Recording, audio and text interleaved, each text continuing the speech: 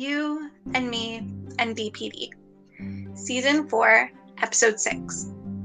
JDM Psychology with Carly. Hi. In today's episode, I have a very special guest on. We're going to be having a conversation about JDM psychology and executive dysfunction. And Carly is here. Carly, if you want to just quickly say hi. Hi. So Carly reached out to me on Instagram, and I think it was like June-ish that we started talking and planning this episode, and Carly has been great in terms of figuring out how we want this episode to go and everything. So I really appreciate you being here, Carly. Thank you so much. Oh, thank you so much for having me. I'm really excited to join you. Amazing. So tell people just a little bit about who you are, what what got you into this, and kind of why you wanted to have this conversation.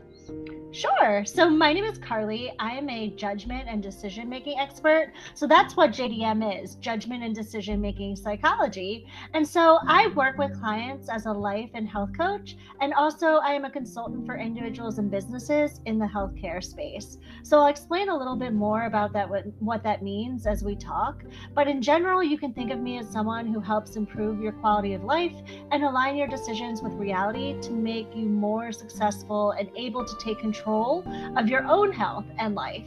So I have a didactic medical education background in judgment and decision-making psychology. That's the JDM from an Ivy League university. But so the background in judgment and decision-making is from Penn, and then a didactic separately medical education. And then importantly, I also have a borderline personality diagnosis. And so I've experienced a lot of treatment modalities like DBT and life lessons that really influence my work. Amazing. So one of the things that I often do with people on this podcast is we talk a little bit about the diagnosis process. We talk about kind of what you first noticed, some of the things that kind of led you to your diagnosis. So I know in our conversations you mentioned that it happened around college. That's when you first kind of started exploring your mental health. So can you take us through kind of what led you to a BPD diagnosis? Like, what were some of the symptoms that you experienced? Anything you can remember from that time? Sure. So yeah, in college is when I really started seeking mental health treatment. But I started so I've always been a really anxious person, like even in my childhood. And then when I was a junior in high school, between my junior and senior year summer, I was really, really exhausted and tired. So I started having some depression symptoms to the point where my parents thought I had mono, actually. They thought I was physically sick because I was so tired all the time. But then I got to college, and so I started seeing some mental health professionals. I always recommend to individuals that they seek help in their undergraduate education from their counseling and psychological services, because that's what really helped me. They were really absolutely amazing at Penn as far as taking care of my mental health and helping me get to this diagnosis. But then it wasn't really until medical school when I really started making those connections to say, oh, this is borderline personality disorder. I got a more formal diagnosis, and I started BPD specific treatment in DBT in medical school way back now in like 2014 is when I first started DBT. And I've been doing that off and on since, because it's just so helpful. Yeah. It's interesting because I had a similar experience. I got diagnosed in my second year of undergrad.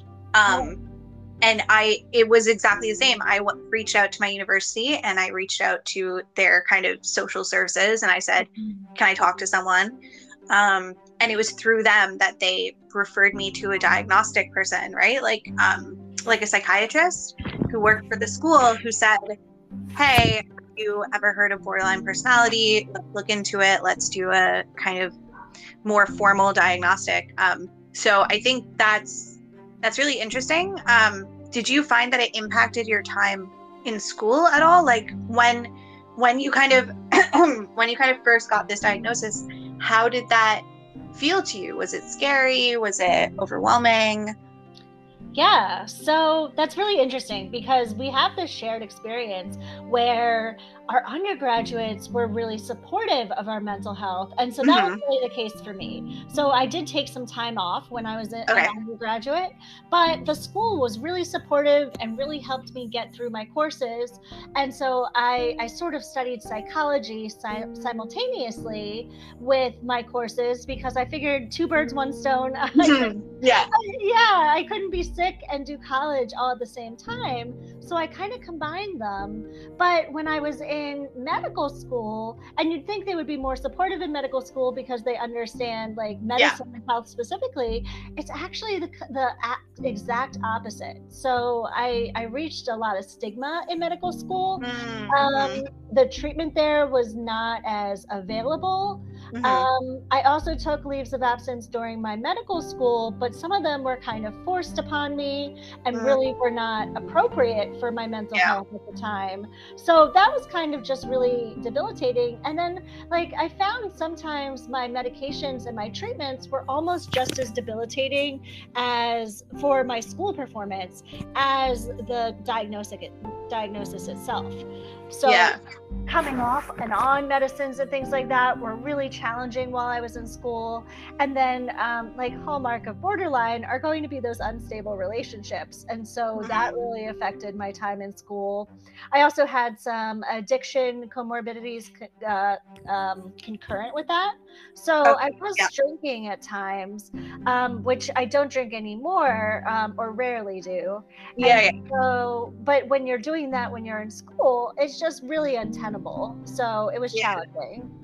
Yeah. I mean, that's so interesting because we didn't really talk about that, but I also don't drink. And it was a decision that was made out of like me drinking too much and me Mhm. realizing that, drinking wasn't a good idea for me, and it just made me feel worse about myself and made my mental health worse. So I know we never talked on that like in our planning, but that was just Yeah, you brought that up. I'm Because happy that came up for sure. yeah, because I've done episodes before where I've talked about addiction and stuff. And I talked about I used to have a really bad shopping addiction, and that was kind of how I fed, the dopamine part of my brain that really wanted it Right. was like a kind of finding myself through like buying clothes and Mhm. reinventing who I was and stuff. So it's interesting. It just kind of sparked that thought in my Yeah, that commonality. And you're completely right, because that's how addictions kind of work. So Mhm, there's actually morphological differences in our brains that lead mhm. to some of these addictive behaviors. But also, you're absolutely right. And this is how I like to explain it to people. Like some people are a little challenged and like have difficulty being open about talking Yeah, about that, which is amazing that you are, and I like to be too, because really it's just drinking and I don't get along, and that's yeah, okay. yeah, So, and when I embraced that, like, things got so much better in my yeah, life. yeah. Yeah, no, I understand. Uh, so that was kind of in the past. And do you find that you still, I mean, obviously there's research behind BPD as you grow older, as you learn more skills, it becomes easier to manage. But do you find that you still struggle with some aspects of BPD in your everyday life, like in your business or even in your interpersonal relationships? I do. And that's really interesting that you say that, because my symptoms have certainly gotten better as I've Mhm. gotten older. Yeah. Not to minimize the experiences of, I was inpatient last year. And Okay. so that's not minimizing the experiences of the many like 18, 19-year-olds who were Mhm. in there. Because when you're 18 or 19, and a little bit of a trigger warning here, when you're 18 or 19, that's when you're going to have more of a prevalence of like suicidal attempts Yeah. and behavior. But Yeah. what's really interesting in borderline personality disorder is that there's like a 10% risk of death by suicide. So it's Mhm. really a serious thing. But in borderline personality disorder, you're really looking at suicide rates peaking when, as far as completion of the suicide act, in your 30s. And they've actually done a follow-up study that's closer to around 37 is when that peaks. Oh, interesting. Okay, I didn't even know that. Yeah, a lot of people really don't, including clinicians. A lot of clinicians don't. And so it's sort of like, I was trying everything. I'm doing all this really good DBT work. I've been doing therapy for like 20 years. And it felt like, it feels like forever, and it's still not working.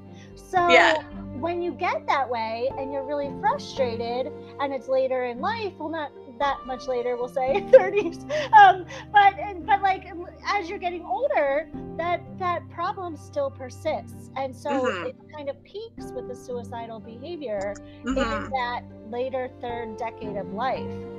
I really experienced that personally, and that was concurrent with my time in medical school, so that was like really debilitating at times. And then, so explain a little bit how you got to your decision to study and focus on, you know, this judgment and decision making psychology. Like what about that kind of piqued your interest or sparked this kind of wanting to learn more and wanting to focus in on this aspect? Yeah, absolutely. So that came from me being bad at decision making. So I was like, I have a tendency to kind of study at my problems. And so I like to learn what's going on with me, and I want to learn to improve. So I had the option in college of study of my concentration and my thesis, either being there were open courses in positive psychology, while I was registering for my research component, or it was going to be judgment and decision-making psychology, which I didn't know very much about at all at the time. And positive psychology was even pretty new at the time too. So I had to do a little research and figure out what's going on. And so I thought about it and I said, positive psychology doesn't really sound authentic to me. As far as my personality, I am very upbeat, but positive psychology felt a little forced for me, which is not to say that positive psychology, that's kind of reductionist. And so positive psychology has a lot of values, and I studied that a little bit now personally. And so I incorporate some of that into my philosophy too. But what I thought made more sense for me was this decision-making piece, because I really crave systematic decision-making in a way that's more makes sense, and it's more regimented, and that's because I am so emotional by nature. And so I crave sort of that opposite. And JDM really provides that structure and reason around decision making. And it kind of just makes things make sense. Yeah, I mean, it does make sense when it comes to the aspect of like BPD that is like the black and white thinking, you know, the kind of like wanting to be clear on certain things, wanting to, I mean, in my, like, I am also autistic, right? So for me, I have a lot of like clear cut, like, this is how I'm doing something and this is how it works and that's it, right? And I kind of get into less of an emotional state and more of a systematic state of like, this is the way I'm always going to do something. And that is not necessarily the best decision as well, you know, that has also caused some issues. Understandable. So can you explain a little bit more about how JDM works? Like, sure. and so that's a really important point that you're bringing up as far as how I blend JDM into the wise mind model of DBT thinking, and we can talk about that a little more later if we have time. But it's really that balance of getting between the emotion and the reason. So kind of going into a little bit of what JDM is specifically and kind of how it's applied to daily life. So that's judgment and decision-making psychology, and it really systematically studies the science of decision-making using a utilitarian approach. And so by utilitarian, we're really thinking about balancing all factors. Like we're thinking about the greatest good. That's what utilitarian is about. And it really focuses on the decisions we are making sort of automatically. So those are called heuristics. And it looks at how we make systematic errors in those decisions. And so those heuristics are really what you want to think of them as are mental shortcuts. They're kind of a rule of thumb that work most of the time. And so, so like we need those heuristics. They allow us to problem solve and make judgments quickly and efficiently. Our brains are kind of constantly processing an enormous amount of information. So it's overwhelming. And so I can understand why what you're saying completely. You want to reduce these things into decisions that you can make every single time. These are kind of like that, but your brain's doing them automatically. Otherwise, it would be completely overwhelming to have to make a new decision with a new approach every single time. And so as humans, we kind of love to categorize, and we see patterns everywhere, whether they exist or not, but often they do. And so that's why heuristics are useful. Heuristics allow us to do this, finding the patterns, and they save us time and energy. So when you're talking about this kind of like, you mentioned emotion, mind, and like what I think you said wise mind. So what is kind of the difference between those? Is it basically the way that we react to things? Is it like whether we're triggered by things? Like how does that kind of impact the way that we are in the world? Yeah, exactly. So a lot of people I talk to are in what we call emotion mind, and that's like a very DBT terminology. And when you think about it, though, think of like a Venn diagram, and that's the Venn diagram are those two circles with the overlapping middle. Yeah. On one side, you have that emotion mind, and when you're thinking in emotion mind, you're really thinking with your feelings. You're very reactive. On the other side of the other circle is your reason mind. And in there, you're thinking purely rationally and using reason and knowledge. And sometimes it's necessary to rely on emotions in some situations. And then in other situations, it might really require us to be in reason mind. Like if I'm in a surgery, I want to be in reason mind. So I want to be operating in reason mind. So there's value to being in reason mind. And there's value to being in motion mind too. But for the most part, we're going to require our decisions are going to require us to use a combination of both. So our thinking needs to be somewhere in the middle. And that's not necessarily 50-50 reason mind and emotion mind. So a lot of people get so confused about that part in DBT. It can be skewed towards emotion mind, and it's like 75-25 or something like that, but it's still wise mind that we're talking about when we're in that middle of where those two circles overlap. And that's combining emotion mind, combining reason mind into wise mind, where we're beginning to think really intuitively, we're thinking with balance, and we can live mindfully and use those mindfulness skills that we really gain in DBT. And when we take a step back and think in wise mind, we can begin to identify some of these cognitive biases that JDM sets out in order to avoid them or to correct them. And so we can do that much more naturally and effectively.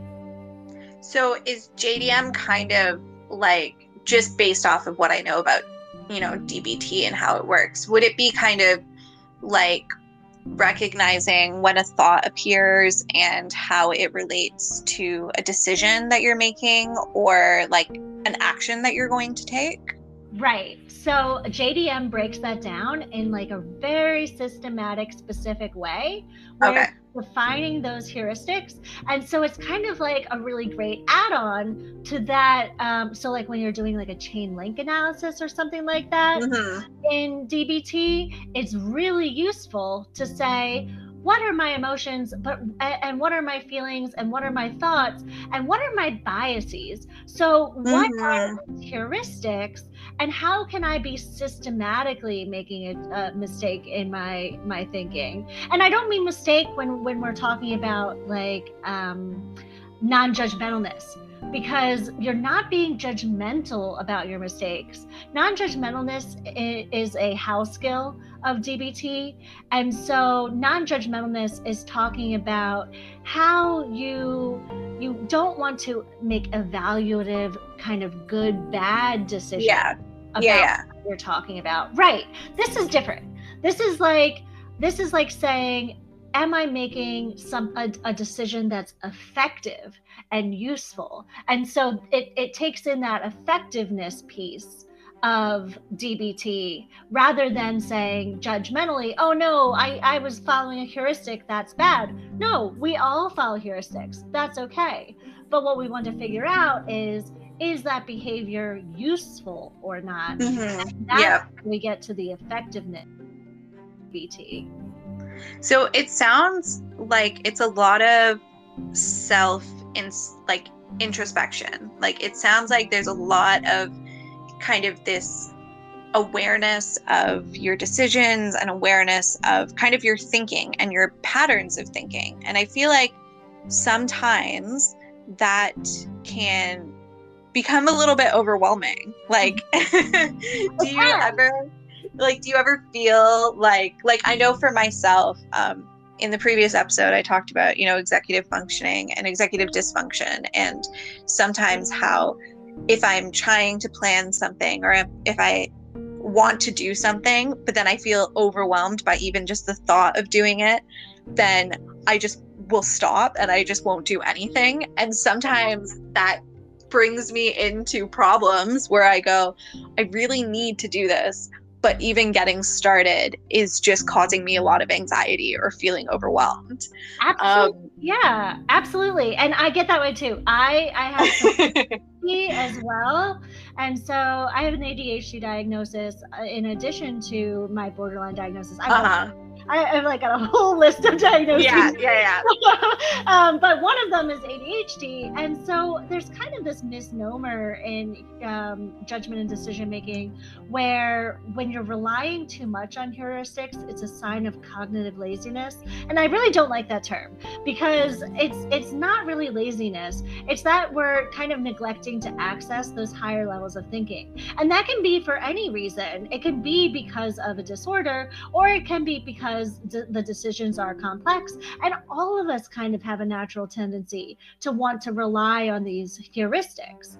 And so like it really does take some effort and planning sometimes to do like a chain link analysis. And so some formal assessment of how you're feeling. But when I'm feeling like that, like some of my executive dysfunction is getting in the way of doing that, what I really rely on are, I use a lot of spreadsheets and things like that. Okay. Yeah, I live in Google Drive and Google Spreadsheets as well. So I make spreadsheets, and so that way everything's out there for me to see, and it reduces the burden of me having to hold that in my mind. And it's also a good distraction skill for me because it takes me away from like the thing that I'm ruminating on, and it more formalizes it. So it hijacks a couple of DBT skills in the process. And so it's getting me into wise mind by doing that, by pulling me into the more reason, but it's also using distraction. And it's also kind of just self-soothing for me because I really like doing, I like organizing things. So when I think lists are also kind of my big friend. And then also I found, so I keep a DBT diary card as well, but I also found that, and that's a good way to use like a habit tracker. Habit trackers are amazing. And so observed behavior is often improved behavior. So when you're using a DBT diary card, or you're just tracking, even not saying good or bad, but saying, did I brush my teeth today? Because I've been that bad before, where I have not been able to brush my teeth. I haven't been able to get out of bed. I haven't been able to do anything. Just that simple, like click the button is improving. You're more likely to do it the next day just by tracking it. And then the other thing that I've really learned is going with the flow. I am very type A, and so I had to figure out what's a realistic expectation for me. And that does not mean expecting less of myself, which was like really, really hard for me at first to say realistic expectations. I thought that meant downgrading myself or making it so I can't do anything. No, I can do absolutely anything. It's just, well, maybe I won't be an astronaut, but like if I wanted to, and I don't have like a desire to, like I can go back to med school and do that now. I understand now. It just has to look different for me than it would for someone else. There's like the accommodations that you need to give yourself, right? Like you need to be able to recognize that maybe you're not going to be able to do everything like everybody else, right? Like it's really been interesting to kind of have, especially when I get messages from people, I'm like, sometimes people will message me and be like, I don't know how you do it, like blah blah, and I'm always like, I don't know how either. Like, trust me, I am also in this space. Like, even just hearing you and talking about like the work that you do, I don't know how you do it. Like, how do you function on a day-to-day basis with this kind of this analytical mindset, this like, you obviously work with other people, so how do you balance, you know, your own kind of needs and understanding what those are, while also being able to take on clients and being able to do this kind of teaching aspect of, you know, being so introspective and taking care of your own mental health? How do you do it, Carly? Well, you make it sound complex, and I guess it kind of is. But when I break it down into smaller chunks, it is much more manageable. I don't think about it like I am doing all these things. I think about it like I am preparing to meet with a client today. I chunk it into small things, and then they're more doable when they're each approached as individual tasks, rather than saying, oh my God, I have so much to do, and like, I'm very busy. And so I take those more realistic expectations of myself. And what that means is like spreading things out over more time, making a schedule and saying, okay, I'm going to do this during this amount of time, and I'm not going to spend more than 2 hours on it. And so when you do that, it's actually, research shows that you're more likely to finish a task in your allotted amount of time and more quickly and efficiently when you specify the amount of time you're going to spend on a task. So I cap it and I say, I'm going to put this much time on a task, and then that's all I'm spending on it. And so you also automatically start doing some time management things during that time frame to manage to that time. I also use, when I'm doing that, especially a Pomodoro timer. And so that will automatically go off at a set time. And then it'll also track how long I'm taking for a break. So it'll say every 50 minutes, the timer goes off, and then it'll say, now you have a 10-minute break. I have to take that 10-minute break. I make sure I am taking breaks. And then the timer will go off again, and I have to work for 50 minutes. And then you have, after every like 4 or 5 times, you take a longer break. You say, okay, now I'm going to take my 1 hour break. I'm going to eat something, or I'm going to go for a walk. I make sure I exercise. Exercise is so important, and sleep is so important. Sleep is so key to me. And so I was not sleeping well. I would take an exam after not sleeping for 24 hours. And that's the same when you don't sleep for 24 hours. That is the same as impairment level as having a 0.1 blood alcohol level, which is above the legal limit. So it's hard. It's definitely really hard.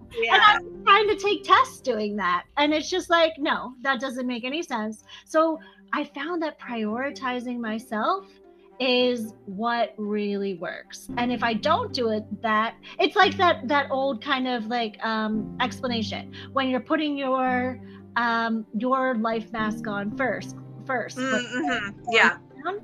I was like, yeah, sure. Every time I heard that, no, that's real. Like, I put my own life mask on, or my own air mask on first, Yeah. before anyone else's now, and that has made all the difference.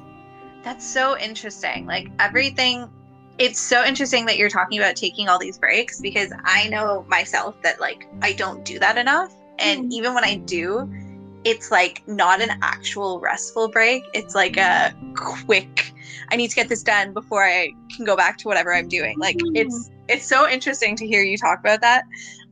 Just for my own my own life, but now I do that. I actually, so there's a free app that I use. I know it works on Apple phones and also my Mac.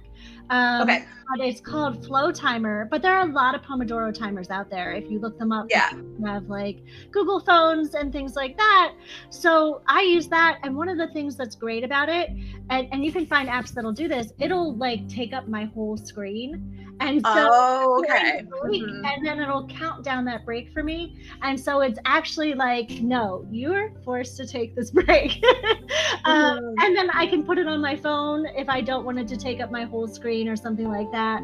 And it'll make a ding noise or something like that for me, so that I can take my break appropriately. And I get up and I actually step away from my computer, because otherwise you're just continuing to do more work, and then you don't use your break, and then you get into your next set of work and you're not able to retain things as well. You don't prepare well.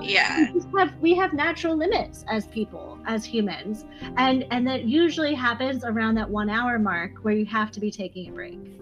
Yeah, that's so true. I find that like if I try to focus on something for too long, or like if I'm really nervous about something, then it's like I can't switch off that part of my brain, you know? Like I can't say, I try as hard as I can to be like, okay, I'm gonna give myself 5 minutes to like, you know, freak out or feel overwhelmed or whatever. And then it turns into like an hour or like 2. And then I'm sitting there and I'm just like, oh my God, that was so long. I've been spending so long thinking about this, and I haven't done anything else. Like my whole time has been wasted. And then it's not a useful break. Yeah, exactly. And then I'm just like, that's not fun. And then I have to go back to whatever else I'm doing. And then I'm just overwhelmed. No, I can completely understand what you're saying. And sometimes that's why I will make like, I love lists. So I will make like a list of fun things to do on my break. Or even just like necessary things, like, okay, I'm going to use that break because we all have things that we have to do. So I'm going to use this break to do my laundry, for example. And I'm gonna go put my stuff down in the laundry, and at least I'm doing a task. And so it distracts my brain from the other task I'm doing. So even if I'm doing something productive in my breaks, I'm still taking a break from the work I'm doing. So that way I'm recharging. So just while we're kind of coming to the end of this conversation, how do you like, what kind of work do you do with your clients? Like if somebody wanted to work with you, what kind of work would you put forward? Would it be the recommendation to use timers? Like, how do you kind of find your clients? How do they find you? What does it look like to work in this JDM kind of mindset? Yeah. So usually I do like an initial consultation with my clients. And so that's really to evaluate what's going on in your life. What are your problem areas? What do you focus on? What's important to you? And then also it gives me an opportunity to just listen and hear like, okay, what do I think needs to be improved too? And so then we come up with a plan together as far as like, these are the strategies for improvement. And they're very solutions focused. They're very forward focused. It's not like therapy necessarily as far as cognitive behavioral therapy, where you're talking a little more. And it's not really like DBT therapy in that we're going through the DBT skills, but it is like DBT therapy in that we're going through useful skills that are going to be effective for you in changing your life. So it's all about that effectiveness piece. We also go through some more specific JDM heuristics and skills. So we'll learn what JDM is in particular, and we can learn about your heuristics. So you have like an affect heuristic, an anchoring and adjustment heuristics, availability heuristics, and representative heuristics as your overarching kind of main categories. And we dive in deeper into what each of those looks like specifically, and then the cognitive biases that might result. So you might have something like loss aversion, where perceive that losing something is like a greater utility than acquiring it. And we describe what that means and how it specifically affects you in your life. And we identify that that's one of the heuristics you're using, and we target it and we work on fixing that together. So that's how we really work together. Amazing. And do you want to just plug in what your company is called and where people can reach out to you? Yeah, sure. So my company is called Datora DXM. And so that name's actually interestingly born out of some positive experiences I've had with dissociative psychedelics. So I dabble in there as well. So I work as a psychedelic sitter with some clients. And so, amazing. Yeah, it's really cool. That's been like a game changer for me, actually. So it's really cool. And what I use is actually a molecule called dextromethorphan, which is the same thing in cough syrup. And it's not like robo-tripping, so it's like a little different. Okay, yeah. So I have an organic chemistry background too, so I play around. Oh my goodness, look at you all over the place. I know, that's pretty easy. I like love everything.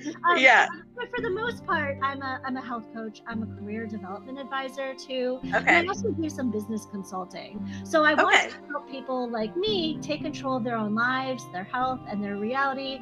And like that's what I've really been able to do. And so I work with many conditions in addition to borderline, and individuals who don't have a specific diagnosis. But so the morbidities in particular, I'm really thinking like ADHD, CPTSD, bipolar, body behaviors are something that I personally struggle with, generalized anxiety disorder, major depression, and we talked a little bit about addictions. And so you can contact me and you can take a look at more information at www.datoradxm.com. You can follow me on Instagram, Facebook, Twitter, etc., all with the same handle at Datura, DATURADXM. And I'll share some links and information for you for anyone kind of interested in, like, I recently am published in the journal Medical Education about my experiences in medical education as with borderline personality. I can share some of those links with you if you wanted to share them with. I mean, in this episode, like underneath, I'll put all your Instagram handle and all that different stuff so that people can find you. And I really appreciate this conversation, Carly, because I feel like it's really interesting to hear about, different modalities of learning more about ourselves, right? Yeah. Like, I think DBT has been held up in terms of like therapy for borderline personality disorder, but the reality is that there's many different kind of ways that we can learn about ourselves and learn about our minds and really how we are in the world. For sure. And I think it's great to have these conversations. So I really appreciate you. I appreciate the opportunity so much, and you're absolutely right. There's a lot out there in addition to DBT, and I love DBT. That is one of the foundations that worked for me, but I did a couple other things in addition to that, and those are the things that I've been exploring more recently that have really rounded out the picture. So I appreciate this opportunity so much. It's been fantastic talking with you. Well, that's about it from us for today. As I mentioned, all of Carly's links will be found in the description below, and also when I put this episode out on my Instagram, you can find it there as well. And I'm sure, Carly, it sounds like we would have a very interesting conversation about the use of psychedelics, because I have also explored that myself and found that to be really helpful. So I really appreciate you being here, and that's about it from us. Yeah. You can say bye if you want. All right. Bye, everyone. Bye.